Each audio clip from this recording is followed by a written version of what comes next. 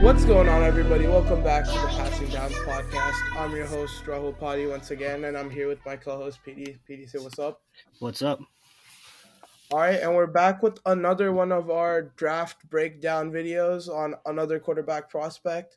This one might be one of a very unique prospect, I'd say, and someone who's really shot up in recent times, and it's Anthony Richardson. Uh, we're gonna do a very similar pod to last time where we just break down at first his stats, basic stats, some of what other people said, and then we'll get into a game by game talk about what we thought about him, and we'll round it off with a little bit of grading and round projection, very similar to the Stroud one we did last week. If you haven't seen that already, go check it out. Without if you have nothing else to say, PD, I'll get into his seasons. All right, go for it. All right, Anthony Richardson had definitely a much less impressive college career than C.J. Stroud, so it won't take me as long to read off all the things he's done.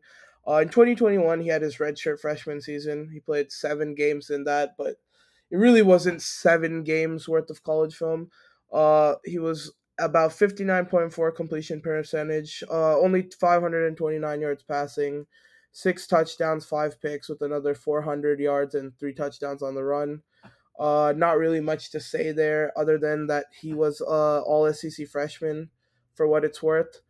But yeah, not much to see there. And then the main season that's broken him out as a top prospect in this year's draft is his 2022 season, his sophomore year. He played 12 games that year, with a 53.8 completion percentage, threw for about 2,550 yards, with 17 touchdowns and 9 picks, and another 650 yards and 9 touchdowns rushing. He didn't really have any big time honors or all SEC teams, that sort of thing, which surprises me for a prospect of this caliber, but it's expected given the nature of his college career, I suppose. For whatever it's worth, he was on the Netflix show QB1 his senior year, and I do remember watching him. I kind of forgot to connect the dots till just now. But overall, a very pedestrian college career, as you can see. But I'll go over his combine numbers because what really people like is, I guess, his film. But what really made him stick out are his combine numbers, and they're pretty unreal. He's 6'4", 244, which is 66 percentile on the height, 96 percentile on the weight for quarterbacks. But either way, is very, very solid size, of course. He ran a 4.43 40-yard dash, which is 98 percentile. A 1.53 second 10-yard split, which is 96 percentile. His broad jump was 10 feet 9 inches, which is 99 percentile. His vertical jump was 40.5 inches, which is also 99 percentile. And these don't matter too much to me, but he was 95% in hand size, if you care about that. And he was 75 percentile in arm strength, which surprised me a little bit. I would probably say he's a bit higher than that, but still a very strong arm. His athleticism score was 99 percentile, obviously. He's possibly the best prospect we've really seen. And overall production score was 70 percentile. Just a overall crazy combine. Any thoughts on that, PD? No, I mean, I think that's pretty evident in the film of how insane of an athlete he is. He's incredible, just from his physical gifts, but as we kind of get into it, I think he's extremely good at leveraging those gifts as well. So Uh-huh. maybe we can kind of just start to break him down a little bit. Oh yeah, 100%. And before we get into the game by game plays, I'll talk quickly about a scouting report from NFL.com, kind of like how I did last time, just to give y'all the gist of what type of player he is. And as an overview, the NFL.com says Anthony Richardson has off the charts athleticism, both inside and outside the pocket, but is so incredibly raw that he has a long way to go to be a starting NFL quarterback. He leaves the pocket too early and too often to miss open reads and to attempt more difficult throws. But when he's locked in, he has the potential to be a franchise altering talent. And as we get into it, I'd say a lot of what they said is where we agree with that in terms of his play style. I think me and PD have talked about Anthony Richardson off camera. There is a lot of what we agree about on what we see on the field.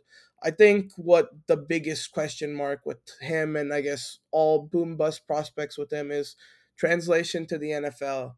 And with that being said, I guess we can start talking about his college career. And yeah, you want to get into that, PD? Yeah, so let's start with the first time he really got an extended period on the field. And we're going back to 2021 for this one against LSU.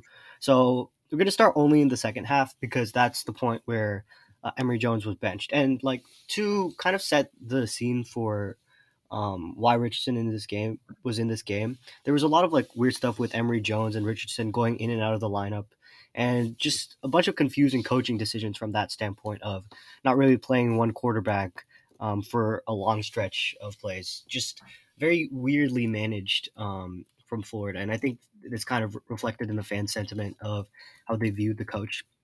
But just getting into the second half of Richardson, um, in the LSU game. I thought he played pretty well for a player who was getting his first real action in college. Finished with a .41 points per play number, which is very good for a college quarterback. 56% perfect pass rate, which is extremely good, especially when you consider that he's targeting guys that are about 15 yards down the field on average. So extremely, extremely good output from Richardson.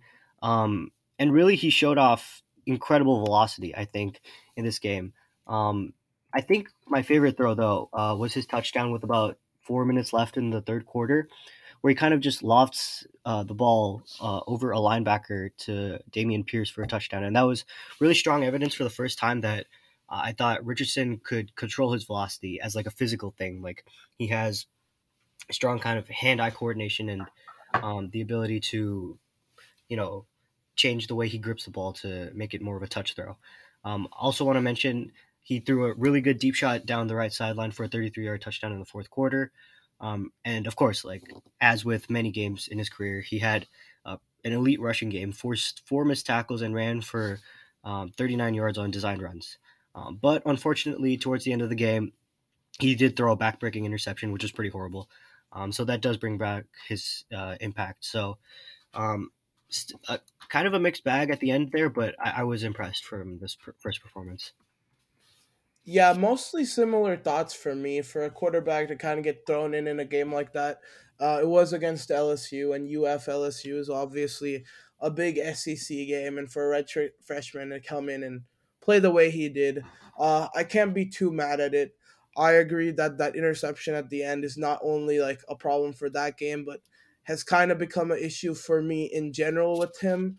His ability to just throw away games, almost you could say, with poor decisions. But in this one, there was a lot less of those poor decisions. As PD said, he was quite accurate in this one compared to, I'd say, a lot of his other games, despite what the numbers say. He did have a couple of highlight plays, and he led a pretty high level offense in this one. So for a first start, I was pretty impressed, especially when it's his first year. I do think he went a long ways after this one. He's a night and day player in 2022, but it was definitely a nice introduction to him. And I think he rounded off this season a lot worse in the next game we're going to talk about versus UGA. And I can't blame him too much. UGA was the number one team in the country all year with the number one defense in the country all year. So that's naturally going to be a tough one for a redshirt freshman in a second start. But I'll let PD get into the nitty gritty of that game. Yeah, this one was a pretty rough game. Um, I mean, there was a number of plays in this one where I thought both the offensive line and the receivers just completely gave Anthony Richardson no chance to make any plays. Um, this one he was kind of accurate again, 61% perfect pass rate and an average depth of target number of 8.5. So definitely forcing shorter passes than the previous game. But the thing that was really frustrating with Richardson was that both of the turnover worthy plays that he had were pretty awful. The pick six to end the first half was pretty abominable, and he also had a fumble on a run in the second quarter. So both of those are really harmful for his impact. Um, he barely pushed the ball down the field accurately throughout the game, And kind of like the only thing that's holding up that accuracy percentage with the average depth of target number is like he has a couple passes beyond 10 yards. So he's either like throwing accurately short or just nothing is happening. Um, and so, he never really got into a rhythm because the receivers weren't really separating. Um, and yeah, I mean, I don't really have many takeaways other than a very young quarterback struggling against maybe the best defense in the modern era. So yeah. Yeah, we talked a lot in last episode, the CJ Stroud one, about a talent gap and how there were certain games where Stroud just could go out there and do whatever because his team was that much better. It kind of felt like the opposite in this one against UGA. As PD mentioned, it was one of the best college defenses in like this modern era. And just Richardson really struggled, and I think the Florida offense kind of struggled as a whole. They weren't really getting a whole lot of separation down the field in general. They weren't a downfield threat whatsoever as a whole because that UGA front seven was just so nasty that year, and kind of just let Richardson throw it short, as PD was saying, and that didn't really impress me too much. But I do understand why it was happening. It wasn't necessarily the best situation for him, but I do completely agree that this game was another example of him just throwing back-breaking interceptions that you just can't have. If he came out of this game without mistakes like that, I wouldn't have even been too upset at him because accuracy wise, in terms of what he could do, he kind of maximized it. But the mistakes are what's always going to be a problem with him, especially in this first season, the 2021 season. The mistakes were rampant. And that worries me, but it is something that hopefully he fixes as he goes into the NFL because he didn't quite fix it in the 2022 season, which I'll allow PD to get into. Yeah, so let's transition to the 2022 season, and we'll start off with week one against Utah. And this was kind of a hyped up game between two ranked teams. And Utah's defense isn't very good, and that kind of let Anthony Richardson kind of play a pretty very strong game. The highlight play, of course, was this monster 45-yard run he had towards the end of the second quarter. Um, broke multiple tackles, and broke one tackle on that scramble, and raced down the sideline for that 45-yard touchdown. He did have a couple of missed throws on two pretty open receivers. One to his receiver Reynolds, and the other one to Justin Shorter. But like, I don't know, I was pretty impressed with the way he played, mainly because of that incredible run, and he had a few explosive plays. Particularly this one tight window throw to Pearsall towards the end of the third quarter. I thought that was very impressive. And then a number of like runs where he just broke a bunch of tackles and got way more yardage than he probably should have. His total for this game in terms of missed tackles was six. He forced six missed tackles in that game, but only a 34.7% perfect pass rate, which is pretty abysmal, and only a 6.6 average depth of target. So the rushing is doing a lot of work here, but I was impressed with the way he played overall. Yeah, to me, this game was when Anthony Richardson really bursted onto the national scene. Because honestly, in 2021, when it was happening, I didn't know too much about Anthony Richardson. I hadn't heard about him. But this game really put him, I think, on the radar of NFL scouts throughout the year. And it's honestly one of the games I was more impressed by throughout his season this year. And I kind of wish he built more upon it in some of these other games because he does have some duds here and there.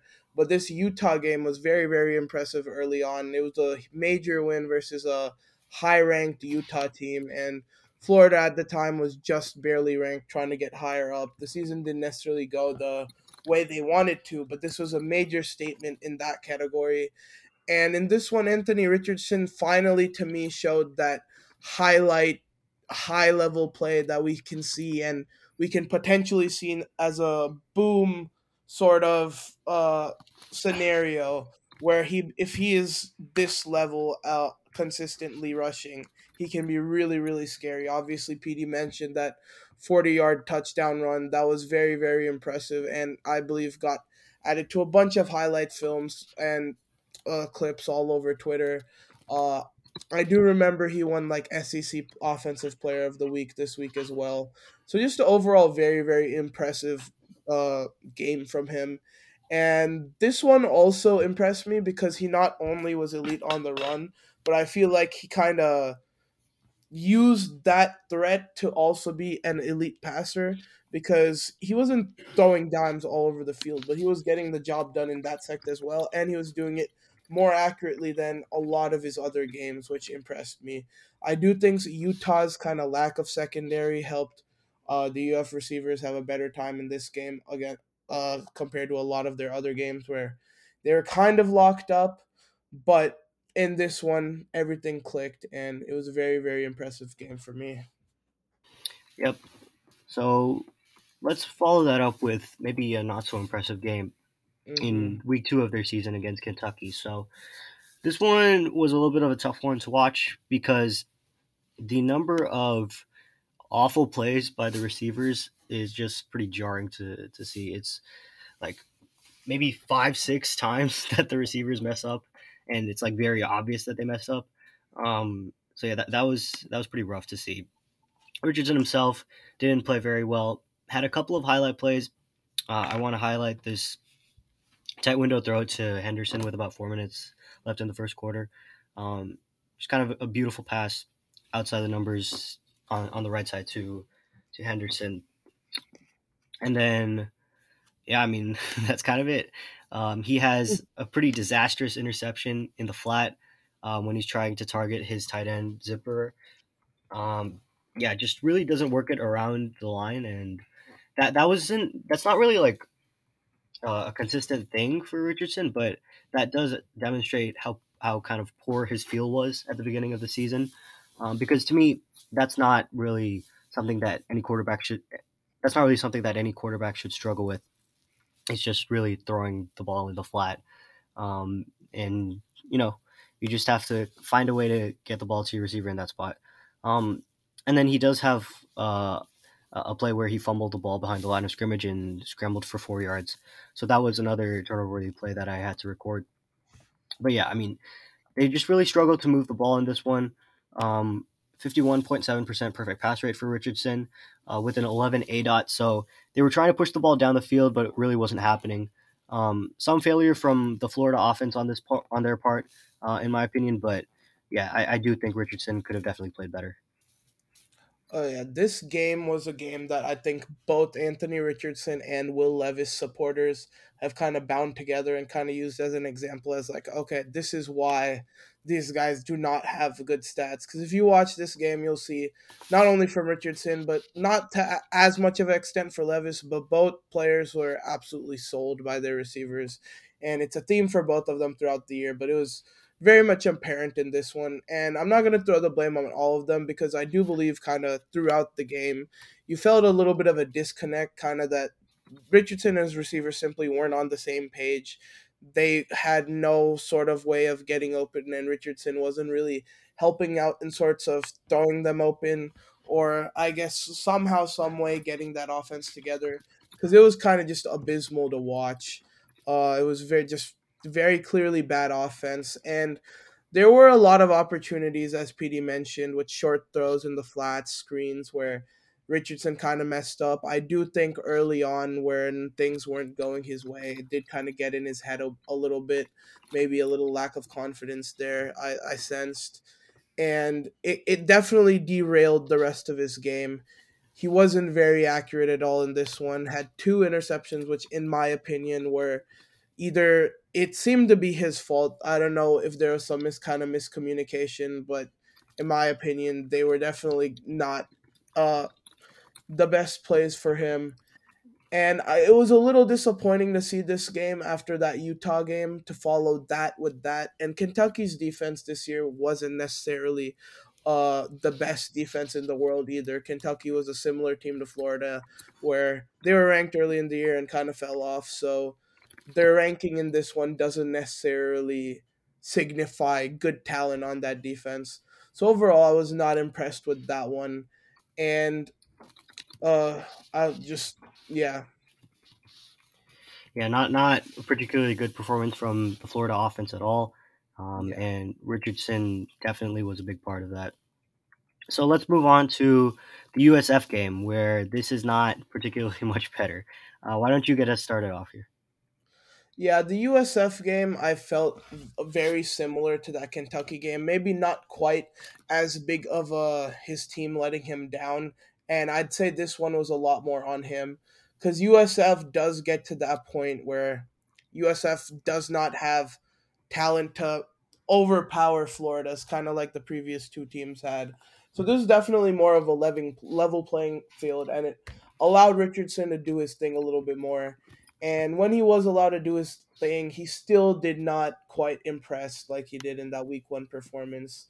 To me, in this one, he was still quite inaccurate. The two interceptions he threw in this one were on him, in my opinion. There, once again, might have been a miscommunication, but from what I saw, I believe those to be his fault.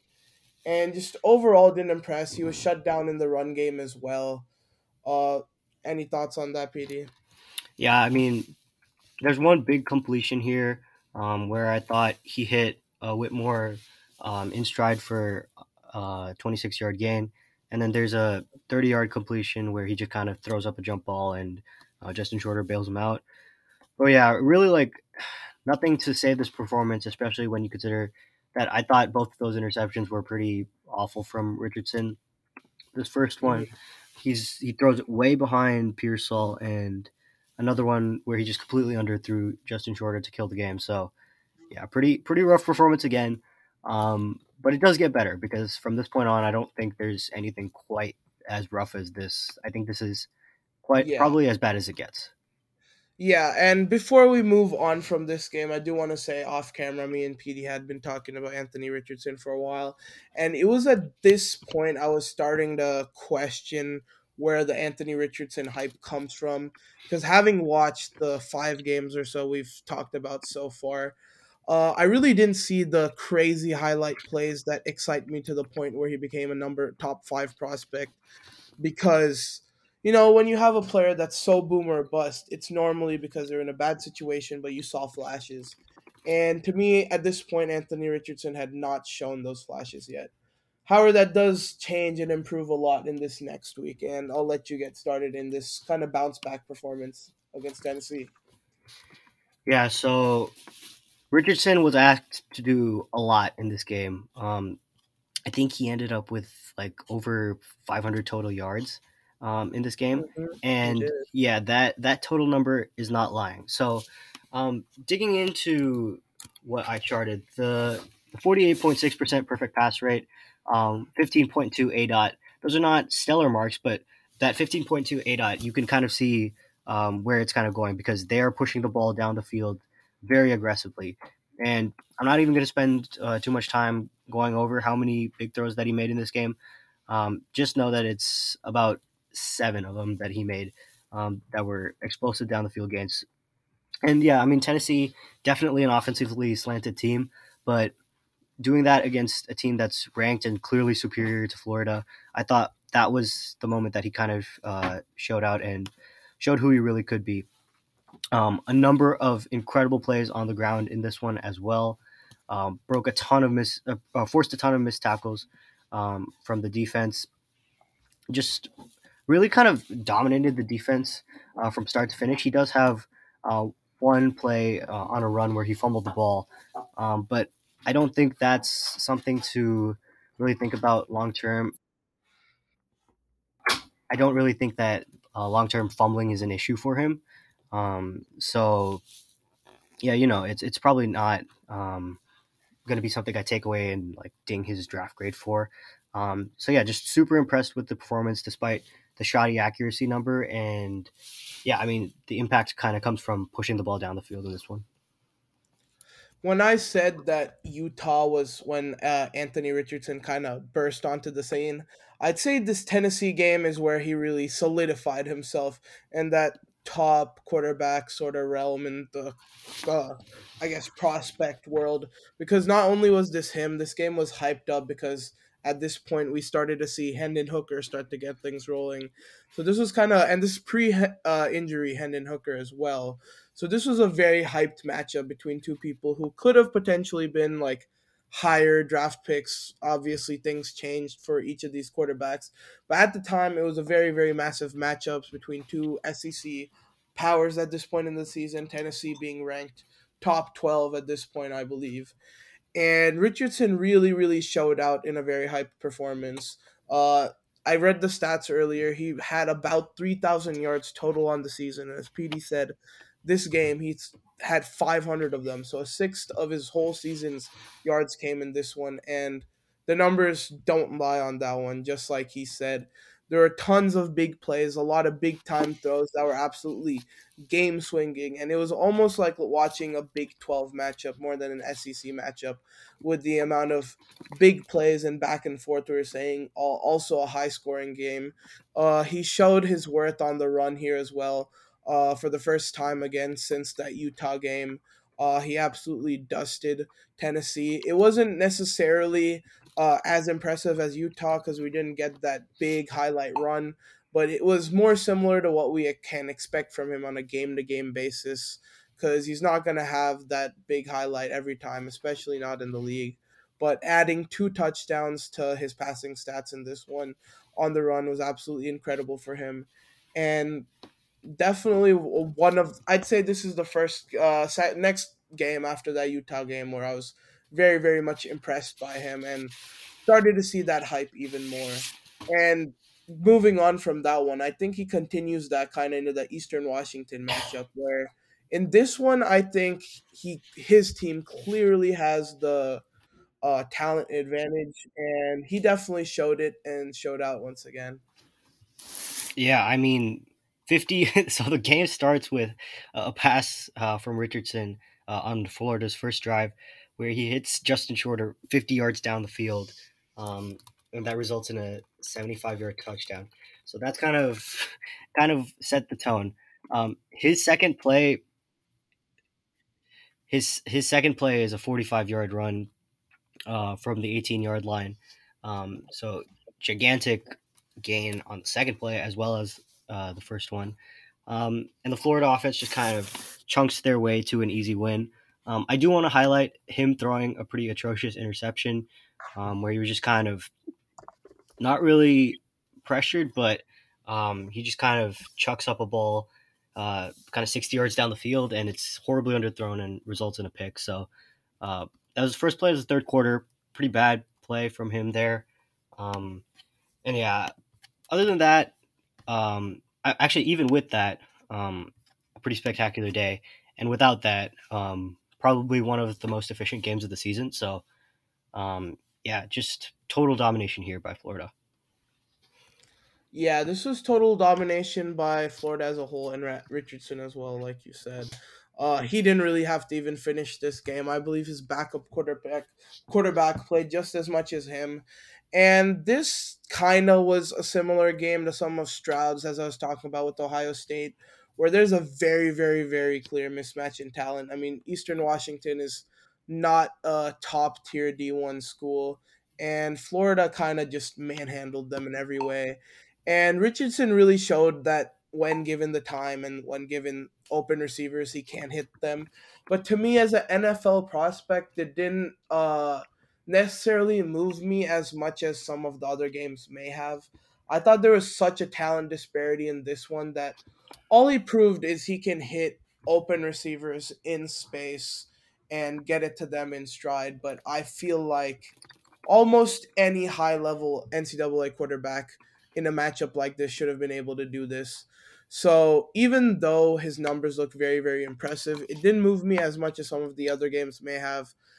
He did have that highlight rushing play in this one that we didn't see in the other one, and I'm sure we would see a lot more had he actually played a regular amount in this one. But I mean, the score was getting run up too quick, and maybe that didn't necessarily get Richardson in as many situations to where he could have moved me. But nonetheless, it wasn't. It was more of a positive, but for sure, but definitely not a major needle mover.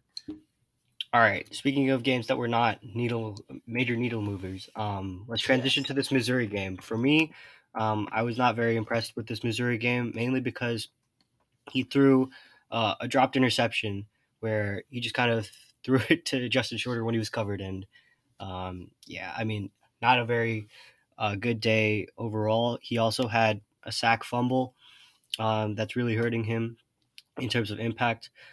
He does make up for it somewhat, though, with a monster 32-yard run where he broke two tackles from defenders on the scramble. But yeah, other than that, not really um, anything special. Oh, I do want to highlight the touchdown pass that he had with about 11 minutes to go in the fourth quarter. He just fired the ball on a 3rd and 3 from the 9 yard line. So a 9 yard touchdown pass there into a really tight window. So that does help his overall grade for me, but pretty atrocious overall grade. A .05 points per play, which is very, very far below what we would expect from a college quarterback. So, not the greatest day there. Yeah, any other thoughts that you want to add? Yeah, I think this game also was a little bit tough to judge Richardson based off because at the end of the day, Florida is not trying to show off Richardson's abilities and they're trying to win football games. And here, this was a game where Florida really controlled a lot of what was going on throughout, and they were in the lead for most of it. Yet, Missouri was still within striking range to take the lead. And Florida saw a weakness in the run game, or Missouri's run defense, rather, and they really just attacked that aspect of the field. All of their running backs had great days, including Anthony Richardson, who also had a very, very good rushing day in this one. And I think Florida kind of just smelt blood in the second half in terms of rushing and just took over. So once again, not a major needle mover. He didn't do too much for me to change my perspective on him. But it once again led me to question where all the hype is coming from. Because although it's not necessarily his fault that he is in that situation, I'm still not seeing enough of those highlight plays for me to, really think of him as a top five caliber quarterback. But maybe this next matchup might change that. And sure, The it sure does it. Yeah, I mean, the highlights from this game, I can still hear Joe Tessitore's voice from the number of times I've seen that run. So let's jump right to it. In the fourth quarter, first play of that quarter, he has an 81-yard run where he scrambles to his left, breaks one tackle, breaks another two, fends off another guy, and rolls all the way for an 81-yard touchdown. Probably the most impressive play of the entire process that I've seen so far from a quarterback in this draft, especially from an impact standpoint because it's 81 yards and he did it all himself. But that wasn't the only highlight in the game because he started off this game with a monster 51-yard touchdown pass off a play action to I think this is Justin Shorter, yeah, to Justin Shorter, and it was in a tight window on that post route that he threw.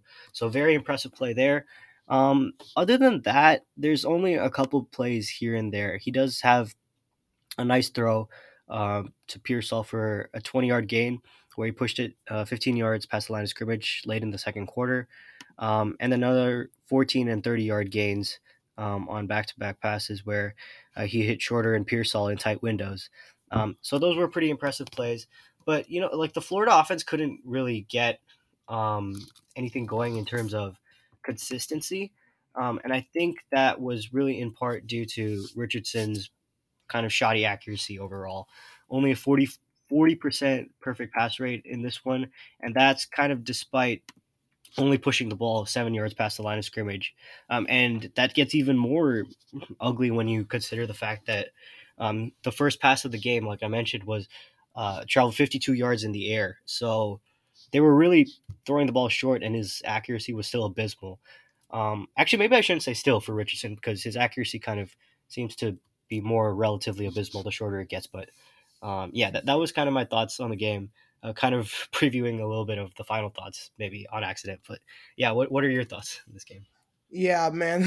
When I was saying I lacked those big splash plays, he definitely answered those in this LSU game, and I'll agree with PD on this one. Having watched all these quarterbacks, all these plays, no one's touched that 81-yard touchdown from Anthony Richardson. I'm sure everyone has seen this probably on Twitter or something at this point.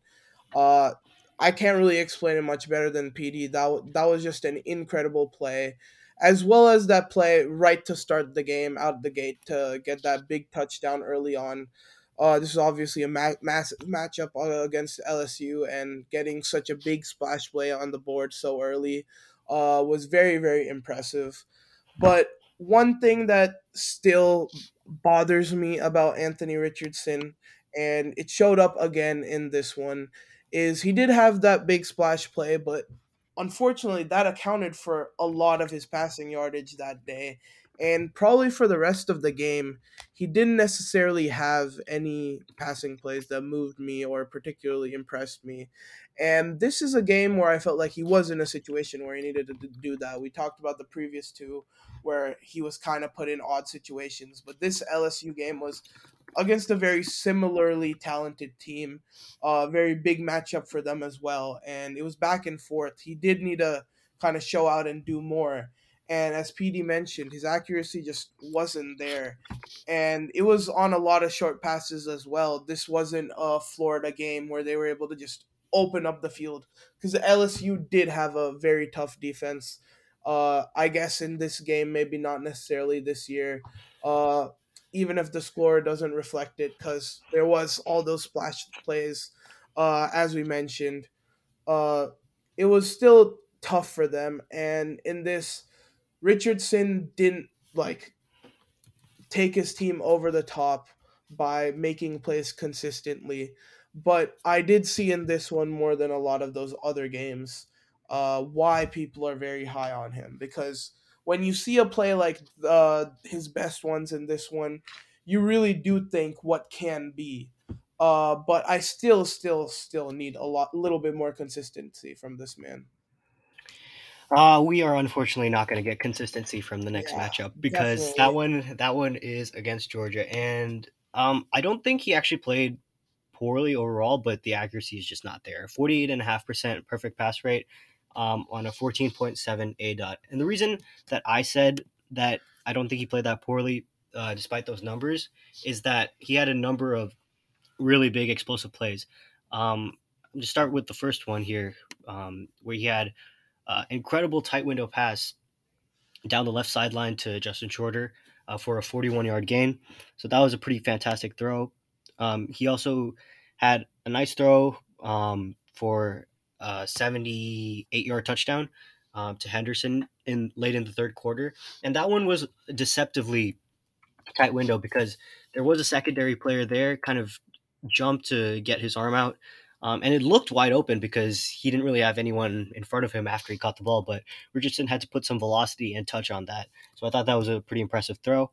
Um, and then he does have another 20-yard completion where he found Shorter wide open.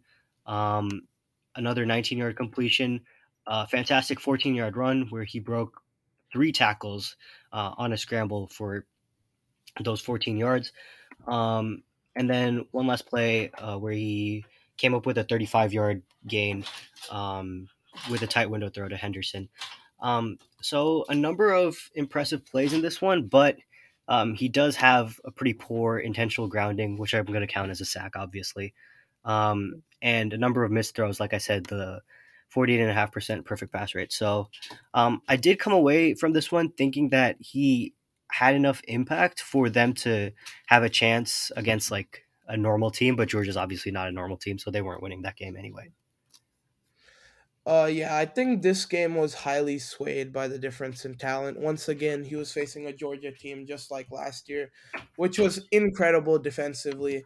I think that just made things way too tough on him. I mean, there was multiple first rounders on that defensive line, and they kind of just manhandled that Florida offensive line, and that's why you see so many sacks and so many pressures. The bad throwaway that PD mentioned that cost them 15.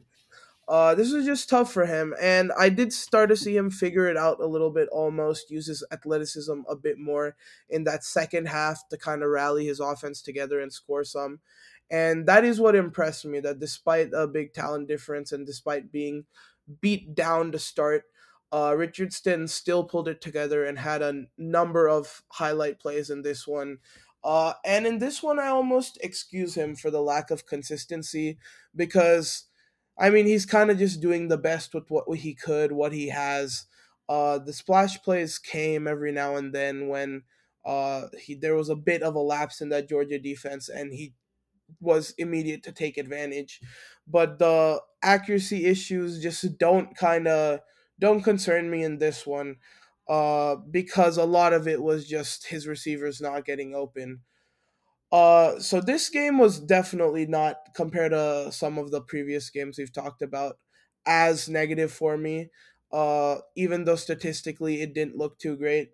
What did concern me a bit was, even though he did have one impressive run that you mentioned, PD, his overall rushing performance in this one was not great, and Florida did try that quite a bit because they really had nothing else to go to. They were hoping for a splash Anthony Richardson play, I suppose, and he really wasn't able to get anything. And yeah, Georgia is a good defense, but I do think he'll face similar level defenses with obviously better talent around him. But uh, it did raise to concern me a little bit more in this one, whether he can have that splash offensive rushing impact when he is playing against faster defenders. Hopefully, it was just a massive mismatch in this one and nothing to worry about long term. But that was the only thing that concerned me in this one. And I guess we can move on to a game which maybe wasn't so concerning in the A&M game in PD. Yeah, I want to address that thing that you said with the rushing thing. I think it's possible that it's just noise because we're just like we're working with Mhm. very small samples, right? So it's Yeah. he made multiple splash throws, so there are splash Uh. plays to be had. So it's not like I don't think it's like him just Yeah. totally dying out in terms of impact Yeah, from. and honestly, I did like it a bit from him because most of the splash plays that I've talked about to this point with him have been rushing plays. So I did want to see a game where he kind of just had all of his impact just passing the ball because he's going to need to be able to do that. And we did see it here. So I will give him that. All right. Speaking of explosive rushing plays, this Texas A&M game has another explosive rushing with Yeah. at the end of the first quarter. Richardson just bursts up the sideline for a 60-yard touchdown. So a monster play there.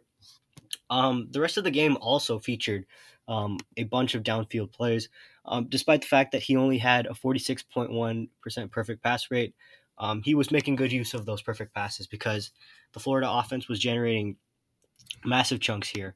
17, 23, 18, 21, 19, 21. Like a bunch of explosive plays in this game. Not really anything other than that 60-yard one that went for over 35 ish type yards, but I think Richardson made a number of great plays. And especially, I want to highlight this touchdown pass that he had late in the third, or no, early in the third quarter. He just fired the ball in a tight window to his receiver Frazier's, and it was on the money outside the numbers on the left, I think it was. And yeah, that one really impressed me in terms of velocity and placement in that tight window. Yeah, more evidence for the explosive playmaking that he can complete. Yeah, I one thing I really liked about this game is I felt like this was the first game where he took that rushing impact, he took that passing impact, and finally put it together for a complete game. And I think this is what we saw in this A&M one. And when he was able to do that, this Florida offense looked amazing. They were running in full gears. And I think that's something similar he can do in the NFL if things go right. And this is where I started to see that hype because he really puts it together in this one.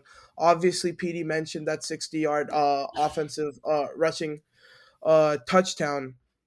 Uh, Plays like that are absolute game changers, and when you have a player that can just do that uh, in a blink of an eye, really, it really adds a lot to the offense. And throughout the game, passing also, he was very good. Texas A&M's secondary wasn't necessarily the best in this one, and it allowed for Richardson to have a lot of things open downfield, and he hit him on the money, and that's really all you can ask for that.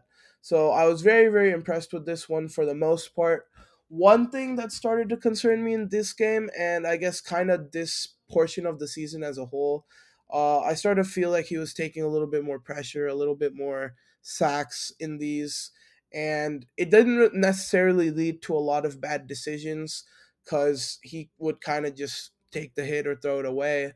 But I did start to feel a little bit in these games where he starts to do a little too much. And I know him being the athlete he is, all time great combine numbers.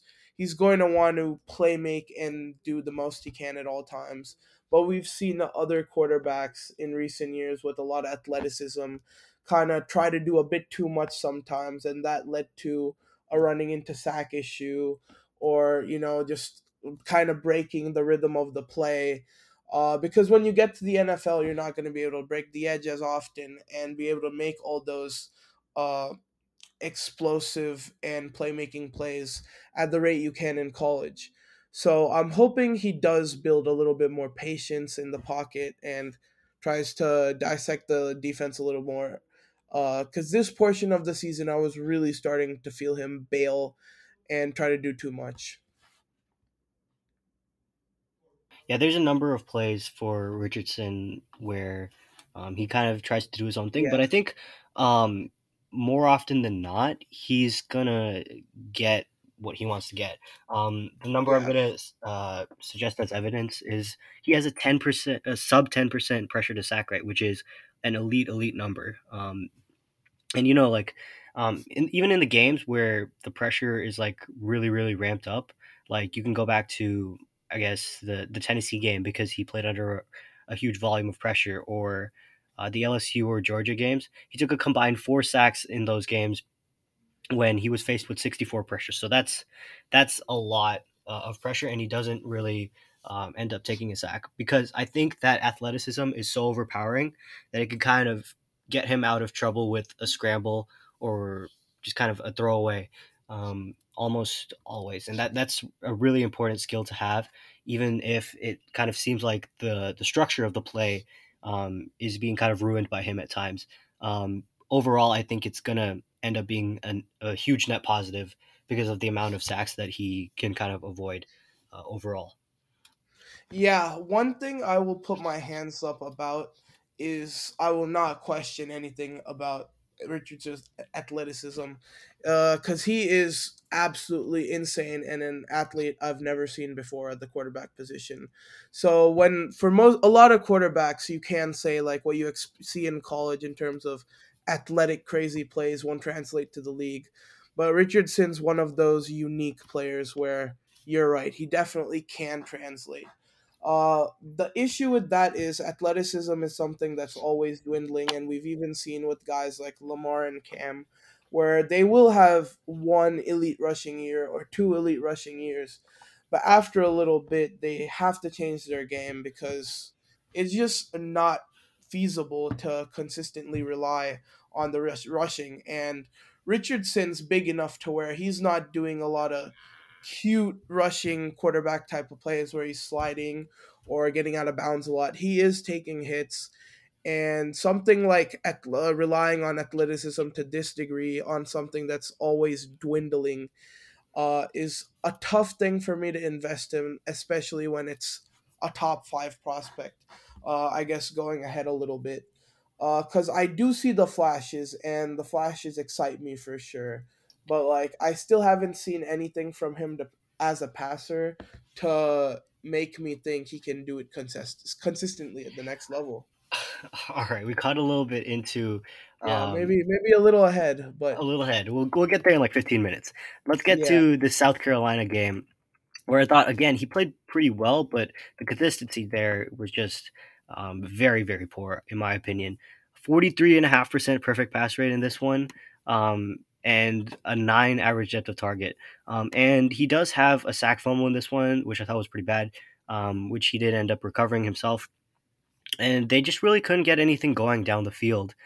They had one play where Richardson broke off a 23-yard run, where he just used his burst to just um, totally beat the defenders down the right side. But I mean, they really couldn't get anything going in this one, like I said, and it's not even against a superb defense in South Carolina. So yeah, just not a huge fan of the way that the offense played overall, especially in that second half. Yeah. this game was getting back to kind of those out of his control type of situations. And I think this game, Florida took such an advantage so early on. They no longer needed to rely on him necessarily. And again, it's not necessarily his fault if like his running backs getting, consistent yardage and the team wants to rely on the run game. So I can't blame him for it, but it's also just becomes a game that doesn't move me too much, or if anything, kind of negatively moves me because I didn't love his accuracy on the throws he did have. But I feel like it got to a rushing type of game so early on that it's tough to say. Yeah, he didn't really end up having much impact on this game. Like I said, so let's move on to the next game where they desperately needed him to have an Oh impact, yeah. and I think he did, but no one on the team was ready to support him. So, why don't you go a little bit more into depth on what I'm talking about there? Yeah, this game was definitely one of those where you saw those flashes once again. And despite him not really having the talent around him, like PD said, this one he kind of, I guess you could say, put his team on the backpack and really, really took over. And this game was the second time I felt like his rushing kind of benefit his passing. He wasn't necessarily a huge impact rusher in this one, obviously. He didn't run a whole lot, but I think the threat of him running impacted the Vanderbilt defense a lot and kind of forced them to always second guess that, and that allowed him to play make and do what he could. And this game, he really showed me that he could also be a pocket passer, because unlike any other game, he did uh, kind of sit there and dissect the defense and find the open guy. I will say he did have a lot more open receivers in this one, which allowed him to do that. And I guess these are the games which people see and think, okay, when he does get the offensive help, he can be a solid passer. And yeah, very much impressed with this one. He does still throw a pick, which bothered me a little bit, but I don't think that one was as much his fault. But other than that, impressive game for me. Yeah, I mean, he just totally took over with the explosive plays down the field. Um, yeah, his team wasn't really up to the task. A number of plays where his receivers let him down either with drops or with miscommunication. So, um, yeah, I was unimpressed by everyone except Richardson on the offense, pretty much. And yeah, let's go to the next game to wrap up his season. Why don't you get us started off with that game? Yeah, the Florida State game, and I will say for it being his final career game, I guess so to say. I guess at that time they didn't know if they were gonna get a bowl game, but given their record, it wasn't a guarantee. I did want a little bit more from Anthony Richardson. Uh, I think FSU's defense was definitely much better talent than Florida's offense. So I will say he didn't necessarily have the best help around him. But this comes once again with my consistency versus splash play problem because overall he wasn't accurate. Overall, he didn't have the best game because as a whole it didn't turn out to be a lot, but man did he have those splash plays once again, which carried them in this one.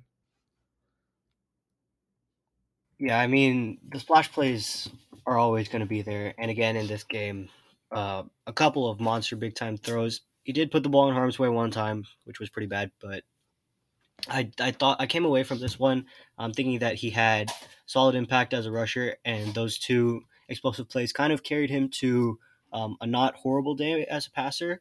So yeah, kind of okay, even though the 33% completion percentage was horrible. The number of plays where his receivers let him down was pretty bad, so not too upset about it.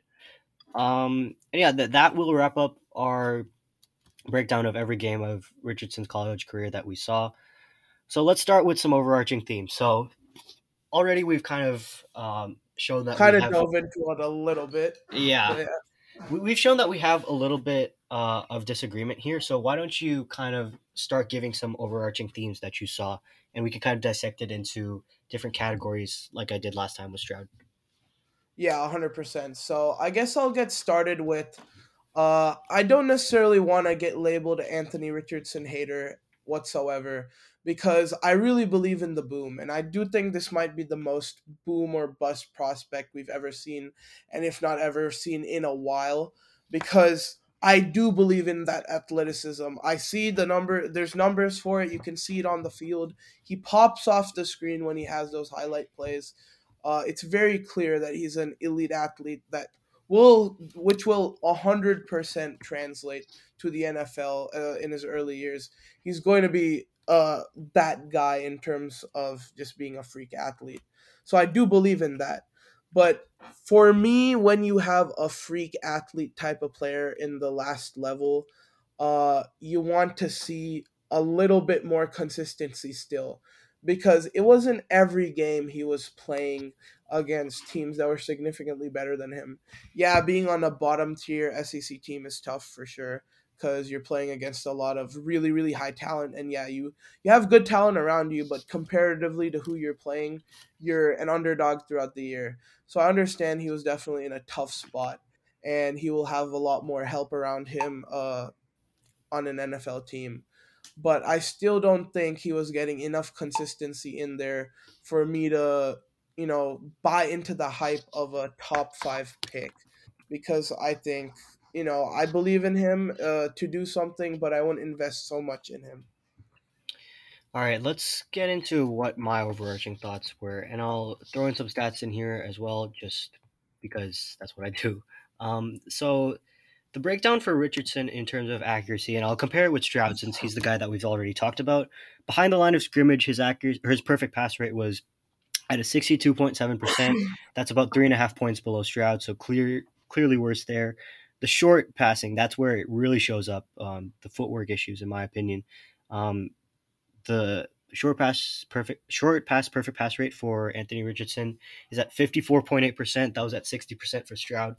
So a massive drop off there. And the intermediate passing, another clear drop off from Stroud's 52% to Richardson's 50. So yeah, I mean, you can see that the accuracy is pretty poor, and like it's going to have a significant impact on, especially I think the play calling at the next level, because you're going to not want to call um, the deep pat or the short passes for Richardson because of the way that he's able to, one, push the ball down the field, but two, more importantly, the lack of impact on those short passes. Like if he's gonna airmail his receiver a couple times per game, and the other times he's gonna throw a pass that's like a little bit behind him, that's gonna allow him to only get like 1 yard after the catch. Like those passes are gonna lead to like 5 yards per attempt in the NFL or whatever, and that's gonna be pretty low impact because of the accuracy. Um, so that kind of bleeds into what I'm gonna start talking about in terms of what traits I see and how they kind of translate. So let's get into the first trait. I think we're in total agreement here. His athleticism is overpowering, and it gives him.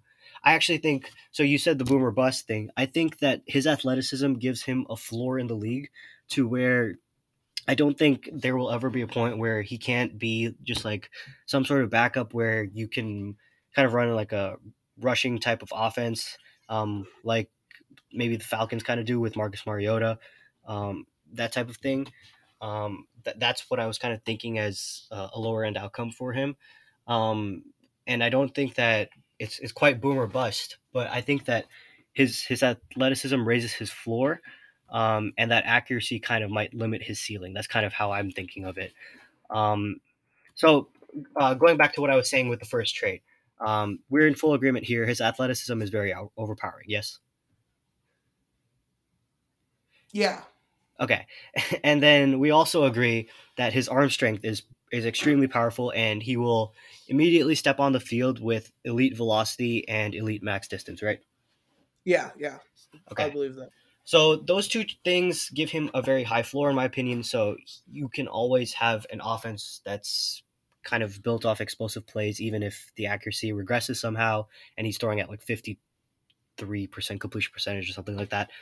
Um, so let's move on to the next phase. After the athleticism, let's talk about his feel. So this is the most important trait in my opinion, and I think that from the beginning of the year, um, it was pretty bad. I think he had a number of plays where he was just kind of not really aware of who is where on the field.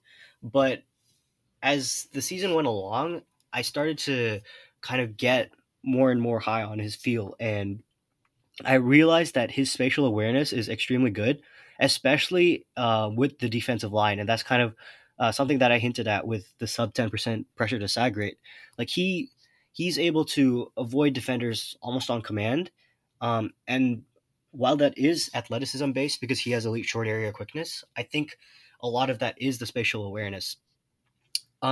One part of his feel that is very poor, I think, is knowing which types of passes to throw. So he obviously he has horrible footwork. He often brings his feet together after dropping back, and throws from his toes quite a lot. So that's going to hurt his accuracy a lot. But the one thing that kind of um, kind of worries me, and I think that his accuracy has like a clear ceiling, even if the footwork is improved, is the fact that he will often throw passes that are poor velocity for the situation. And what I mean by that is like there are times where he'll throw a screen pass where his receiver is like 5-6 yards away from him, like extremely hard, and that'll lead to a drop. So I'm gonna end up having to count it as like a non-positive or slightly positive play. But in reality, he's responsible for that incompletion, and they have to kind of waste it down based on that. So that's the part of his feel that I dislike. What are your thoughts on his feel overall, and what do you think um, about like each of those categories that I mentioned? Okay, to me, the way I kind of view feel, I don't know how it's traditionally looked at, but the two kind of aspects I look at it is like behind the line of scrimmage, kind of maneuvering in the pocket, and then in terms of decision making, seeing the field, and that sort of feel. Right, right. And I think he has kind of varying feels in both of those spectrums. I think behind the line of scrimmage, I do like his feel. He's experienced a lot of pressure in college because, like I said, comparatively talent wise, the Florida offensive line wasn't very good. And I feel like he has overall done a good job of being able to avoid pressure, being able to get in a position to where he can make the throw, and like kind of never really getting off his spot, so to say, because of what the defense is doing as far as the front seven goes. But I do think once he gets to the point, the feel of the game in terms of how he views the defense and breaks down where to go with the ball, I do think that kind of lacks because I feel like early in the play, if you see a big play develop, I think he does have the insane athleticism to get the ball there. But I think once that first part of the play breaks down, maybe the design, I don't see him unless like it's a complete breakdown of the play and he's just running around playmaking. I don't see him being able to just stay in the pocket and dissect the defense and make have that second read kind of feel of the game. If you get what I'm saying. Yeah, like that like comes with. I think the issue there is more reps than anything, and like Mm-hmm. I don't want it to sound like the same excuses that were made for Lance, but I Mm-hmm. think his feel in terms of going through progressions and stuff like that is more inconsistent than bad. Like I thought with Lance, and I think that the thing that won't ever be fixed is the kind of way he throws the ball in terms of like which throw to use, which club to take out of the bag, because he has all of the clubs, I think. But Mm-hmm. the when to use each of those is the thing that I don't think will ever be fixed, and it will suppress his completion percentage for the rest of his career, in my opinion. So let's move on to the last part of the main categories that we've talked about, and that's the polish. And I've already kind of hinted at it a little bit, but just to really nail it down, the elements that we're talking about with polish are things like eye discipline, footwork, throwing motion, drop back mechanics, things like that that you think of like traditionally that get work done with a QB coach or in practice and stuff like that. Um, and in terms of like eye discipline, like I said, he's more inconsistent than bad. I think there are moments where he looks a little all over the place, but there are definitely flashes where he does go through his progressions and nicely finds the open receiver. The footwork, man, the footwork is awful. Like almost once every 3 or 4 plays, I will make a note like the footwork is bad here. Like he brings his feet together a lot. He throws from his toes a lot. Just none of those two things mainly like you don't want to see. And there's a number of plays where he just his feet are just kind of along for the ride. Like he's doing it with all arm and like throwing on the run for no reason. Just a lot of weirdo things with the footwork. His throwing motion is pretty solid. I think it's very smooth, but there are like there are times where I wish he would follow through a little bit more. Those are other things that lead to the accuracy issues, and the moments where he like kind of totally airmails his receiver. I do want him to follow through, and some of that is the footwork too as well. And yeah, I mean, those are things that obviously he can work on in the league, but um, I mean, some of those things with the polish, like the footwork, I think it Mhm. has a ceiling. Like as much as you polish it, the fact that you've been playing quarterback long enough for that to just be your baseline. And I know he's a young player who's transitioned to quarterback only 4 years ago, so maybe I might be wrong, but I do think it's a significant uphill battle for him to make his footwork a strong point. Definitely. Well, I'll touch on a couple of things real quick. I want to go back real quick to when you brought up Trey Lance, and uh, not that it matters in terms of Anthony Richardson's prospects, but I do want to drop a little hot take to do with Trey Lance, and I'll say it here now. I think Trey Lance will end up having a better career than Anthony Richardson. So I'll let you respond to that real later, maybe if you feel so, uh, feel obliged to. But in terms of what we've been talking about outside of that, in terms of polish, uh, I kind of feel like Anthony Richardson's may end up looking like a Cam Newton in terms of polish, where I feel like both of those guys had such athletic advantages their entire lives. They never really got to a point of having like good footwork, good discipline, and just those sort of traditional fundamental quarterback traits because they didn't really have to. So I don't think he's going to be able to learn some and improve on that a significant amount now.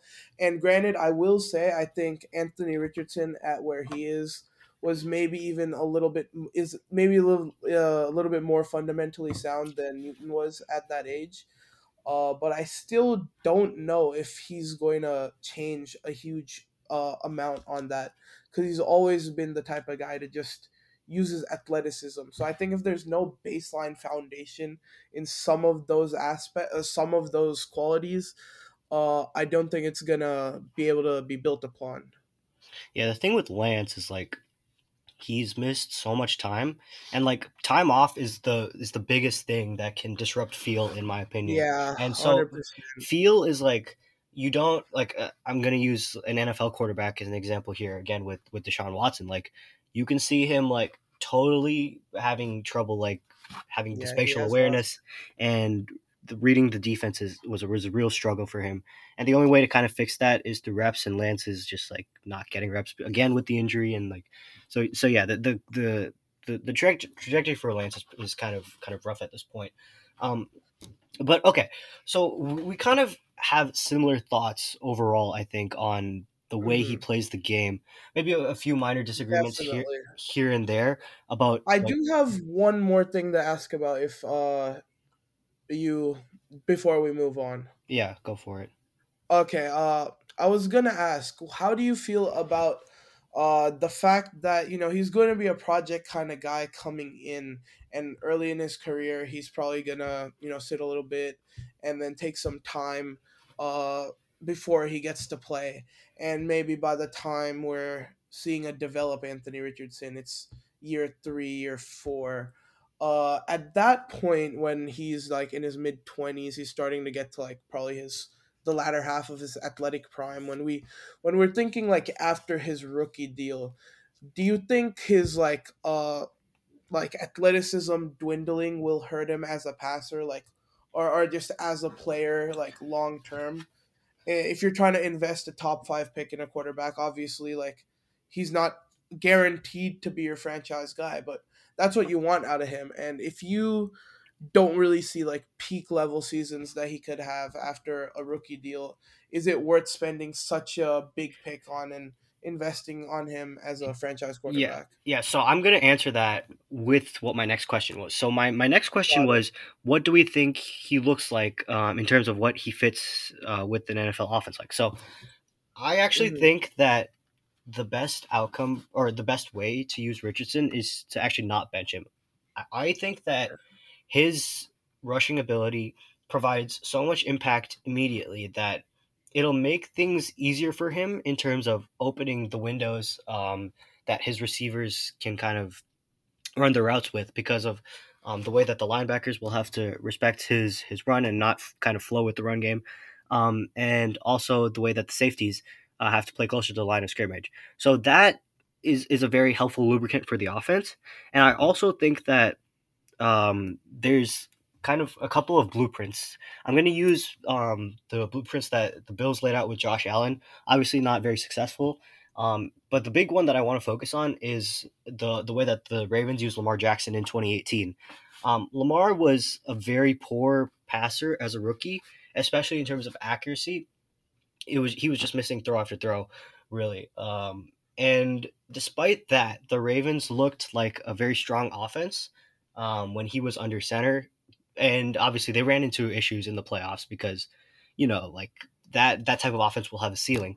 But I think it is possible to play Richardson and get some value out of him as like maybe a low end starter type while his accuracy is in development. And I think that Okay, so let's like think about teams, right? So I think if like the Falcons traded up to get Richardson, I think that would be a pretty fantastic fit, right?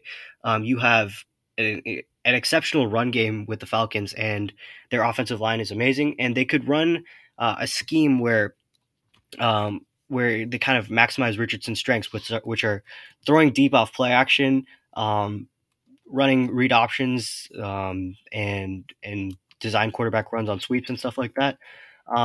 And despite like the accuracy issue, I don't think that the accuracy is so bad that it'll limit the way that they can play offense.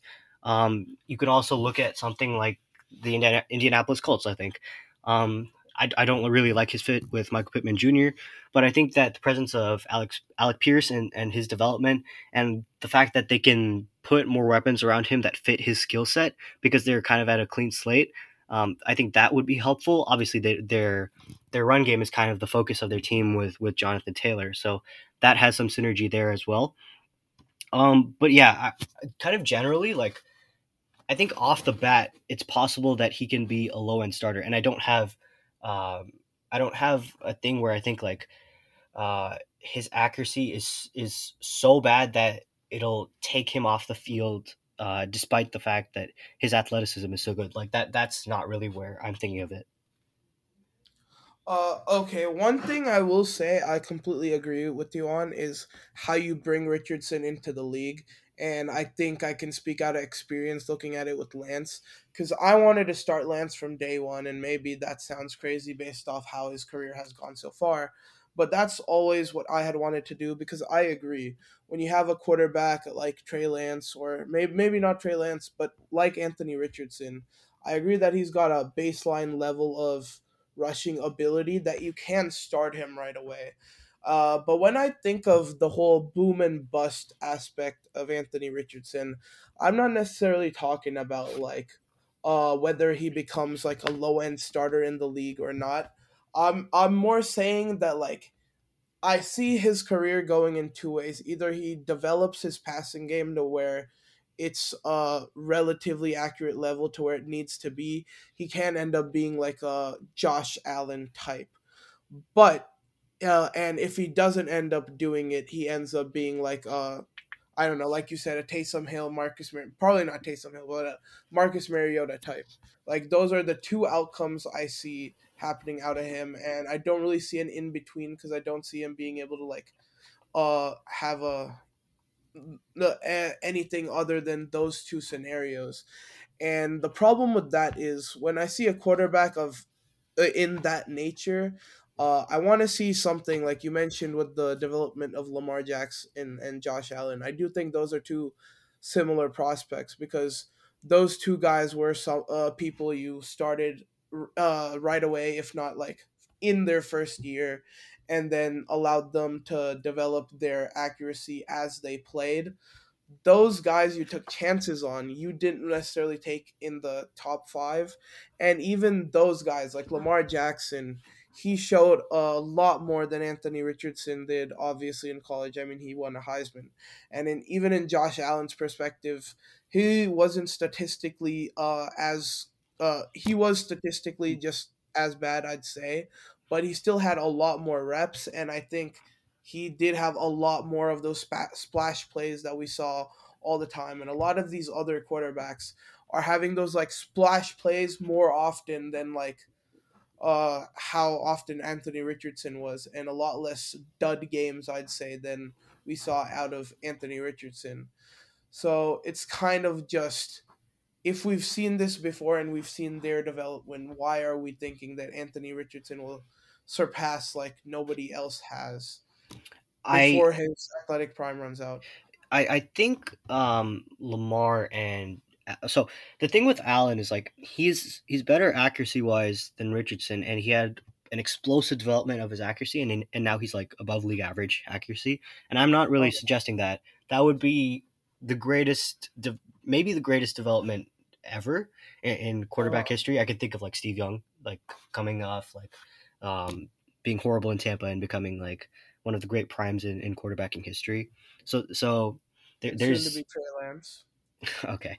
So also, I wanted to, but I really wanted to dispute your point about the two outcome, like the binary thing that you were talking about. So I Mm. think that there is a range here, but I think that his low end is actually pretty high, and his high end is kind of lower than what a lot of people think.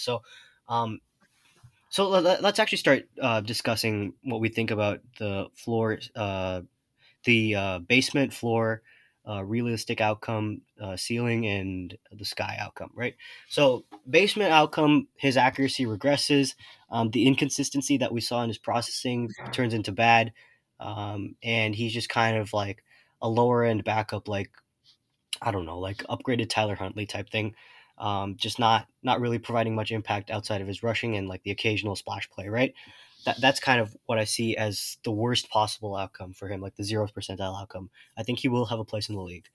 Um, a realistic floor for him, I actually think that he probably ends up as QB 23, 24 or higher. I think that he will be able to just run an offense that's built around the play action and the read option stuff. And um, he will always be able to, or at least through his prime, he'll be able to open up stuff for his receivers in terms of the windows that he's throwing into. Realistic outcome, I actually think it's pretty good. I think about the 12th best quarterback on average is what I have for Richardson. Um, Maybe a little higher, actually. Maybe like the 11th, 10th best quarterback on average is what I have as a realistic outcome. Because I think that, I'm going to use the comp that I actually made when I was going through his film. Um, Uh-huh. he reminds me a lot of Colin Kaepernick. The explosive velocity in his arm, the power and the speed with his legs to just churn out explosive play after explosive play, but the accuracy is very poor and limiting to the offense, just like Kaepernick's was. And before Kaepernick kind of flamed out in 2015, and just like started playing really horribly, I think that he was kind of like that low end Pro Bowler when the Niners were going to Super Bowls. So that's kind of where my thought was with his realistic outcome. Now, I think Richardson's accuracy is even worse than Kaepernick's, but his athleticism is even better. So, and there is some of this inconsistent field stuff with Kaepernick as well. So that's kind of where my mind jumped. as the realistic comparison. For the ceiling for Richardson, realistically, it's probably around QB5 to QB6, kind of where Lamar Jackson is when he's healthy, in my opinion. Like, if his accuracy can get to where Lamar's is, which is like a couple points below league average still, like that would be a really, really good development for him. And I think that he would be he is I think he's a better athlete than Lamar Jackson is because of the size and the power that he has. And he has a better arm, in my opinion. So if he can get there, and Lamar's processing was better, but those advantages kind of make them similar players, in my opinion.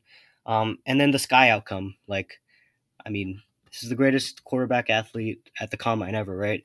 And so it's not the 100th percentile outcome for me. He is the best quarterback in the league. Like, his accuracy takes the all-time great jump that we've seen from Josh Allen. It becomes league average or maybe slightly above, and he's just absolutely shredding people with deep bombs and good process and all that. So, um, yeah, the realistic outcome, the floor ceiling is kind of tight, a little tighter than I had for what I had for or for CJ Stroud.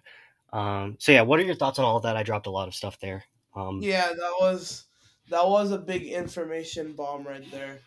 Uh, yeah, to me, obviously, I said that I really thought there was going to be two outcomes for him, but I do understand why you're coming with a lot of different outcomes for him, and I kind of get what you're saying now. But to me, the way I was looking at it is, I do ultimately think, like I said, with this athleticism, that he is going to end up being like elite in the NFL out of the gate, and that's something that is going to carry him to be able to even play early on. Uh, but I think with his passing, you kind of just get two things: it either develops or it doesn't. And to me, if it doesn't develop to good margin to what he was in college, and it's kind of similar where he's on a bad team maybe, and he's facing tougher opponents, and he's kind of just like subpar accuracy throughout his early years. Or does he make like a leap maybe after a year or two where his accuracy does come into form and he starts to be someone who can attack you in two different ways, maybe in what was something similar to what we're starting to see with Justin Fields, where he's finally starting to kind of put together like something that would be kind of a baseline margin of what I'd hope for Anthony Richardson, or we could see something even more with like a Josh Allen. But I think there's really two ways in which his career trajectory as a whole goes. And to me, it's more likely to the left side because of how much I've seen him rely on his athleticism in his college career. Because I do like the fact that you brought up Colin Kaepernick. A lot of these names that we've mentioned, like let's say Cam Newton, Lamar Jackson, Josh Allen, quarterbacks, we've thought took this same career path, even like going back to Steve Young. They all had a bigger body of work in college. Like even going to someone like Kaepernick, he was a 4-year starter at Nevada, even though he was like still a very, very much a project player at the time. He had played all 4 years. We've seen a ton of reps on him. He might have had a lot more flaws than Anthony Richardson because he wasn't as athletically gifted, but ultimately we didn't view him as like a high end prospect, despite him having a very long body of work and a lot more explosive plays than we've seen out of Anthony Richardson. And you can say the same about any of the other prospects we've mentioned. I've gone over it with Lamar and Josh Allen and whatnot. And even Cam was a national champion. He was a great college player as well. So the thing with Anthony Richardson is like, I just didn't see that watching his college footage. Like, obviously, with all of those other guys, you saw the flaws, but you saw the explosive plays a lot more and even more often, I'd say, for most of those guys, which made them such a promising prospect. With Anthony Richardson, it's literally just combine numbers that have kind of inflated the actual like athleticism gap we've seen on the field. Because to me, he's gonna need like a really really high level leap in his throwing ability to what we've seen in college consistently. Uh, for him to be able to hit that high end outcome of being a franchise quarterback and an elite quarterback for a team. Because ideally, that's what you want out of a prospect like him, to hit that high end outcome, and or just being a high level quarterback that can run their offense. And if he can't hit that, if he can't hit that in a consistent level in college, uh, for like a very short body of work, how are we supposed to expect him to make the jump into the NFL? Kind of like we saw with Lance, because I know I have a lot of praise with Lance, and that comes a lot with bias, but we really have not seen it with Lance, and it very well could be a similar case with Richardson. Yeah, quick dispute with what you said. And, I'm being a little ticky tack, but Cam Newton only did have 1 year of massive body of work. That was the 2010 one, where he was obviously a much better college quarterback than Richardson is. So it probably ends up being a moot point, but I just did want to clarify that. The thing Fair with enough. Richardson is like I totally agree there, where you said it's going to take a lot for him to become an elite quarterback because the value of accuracy is really really high.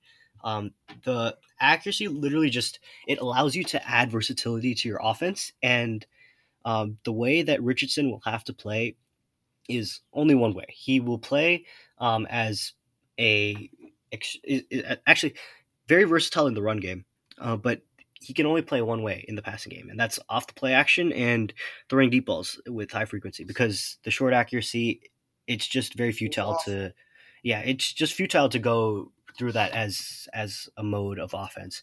So that kind of and although it is the most efficient part of the field, the deep ball, it is high variance because the receivers need to be good at tracking and the quarterback's accuracy as well can vary because it's a tough throw. So um, that being the main source of the passing offense is tough.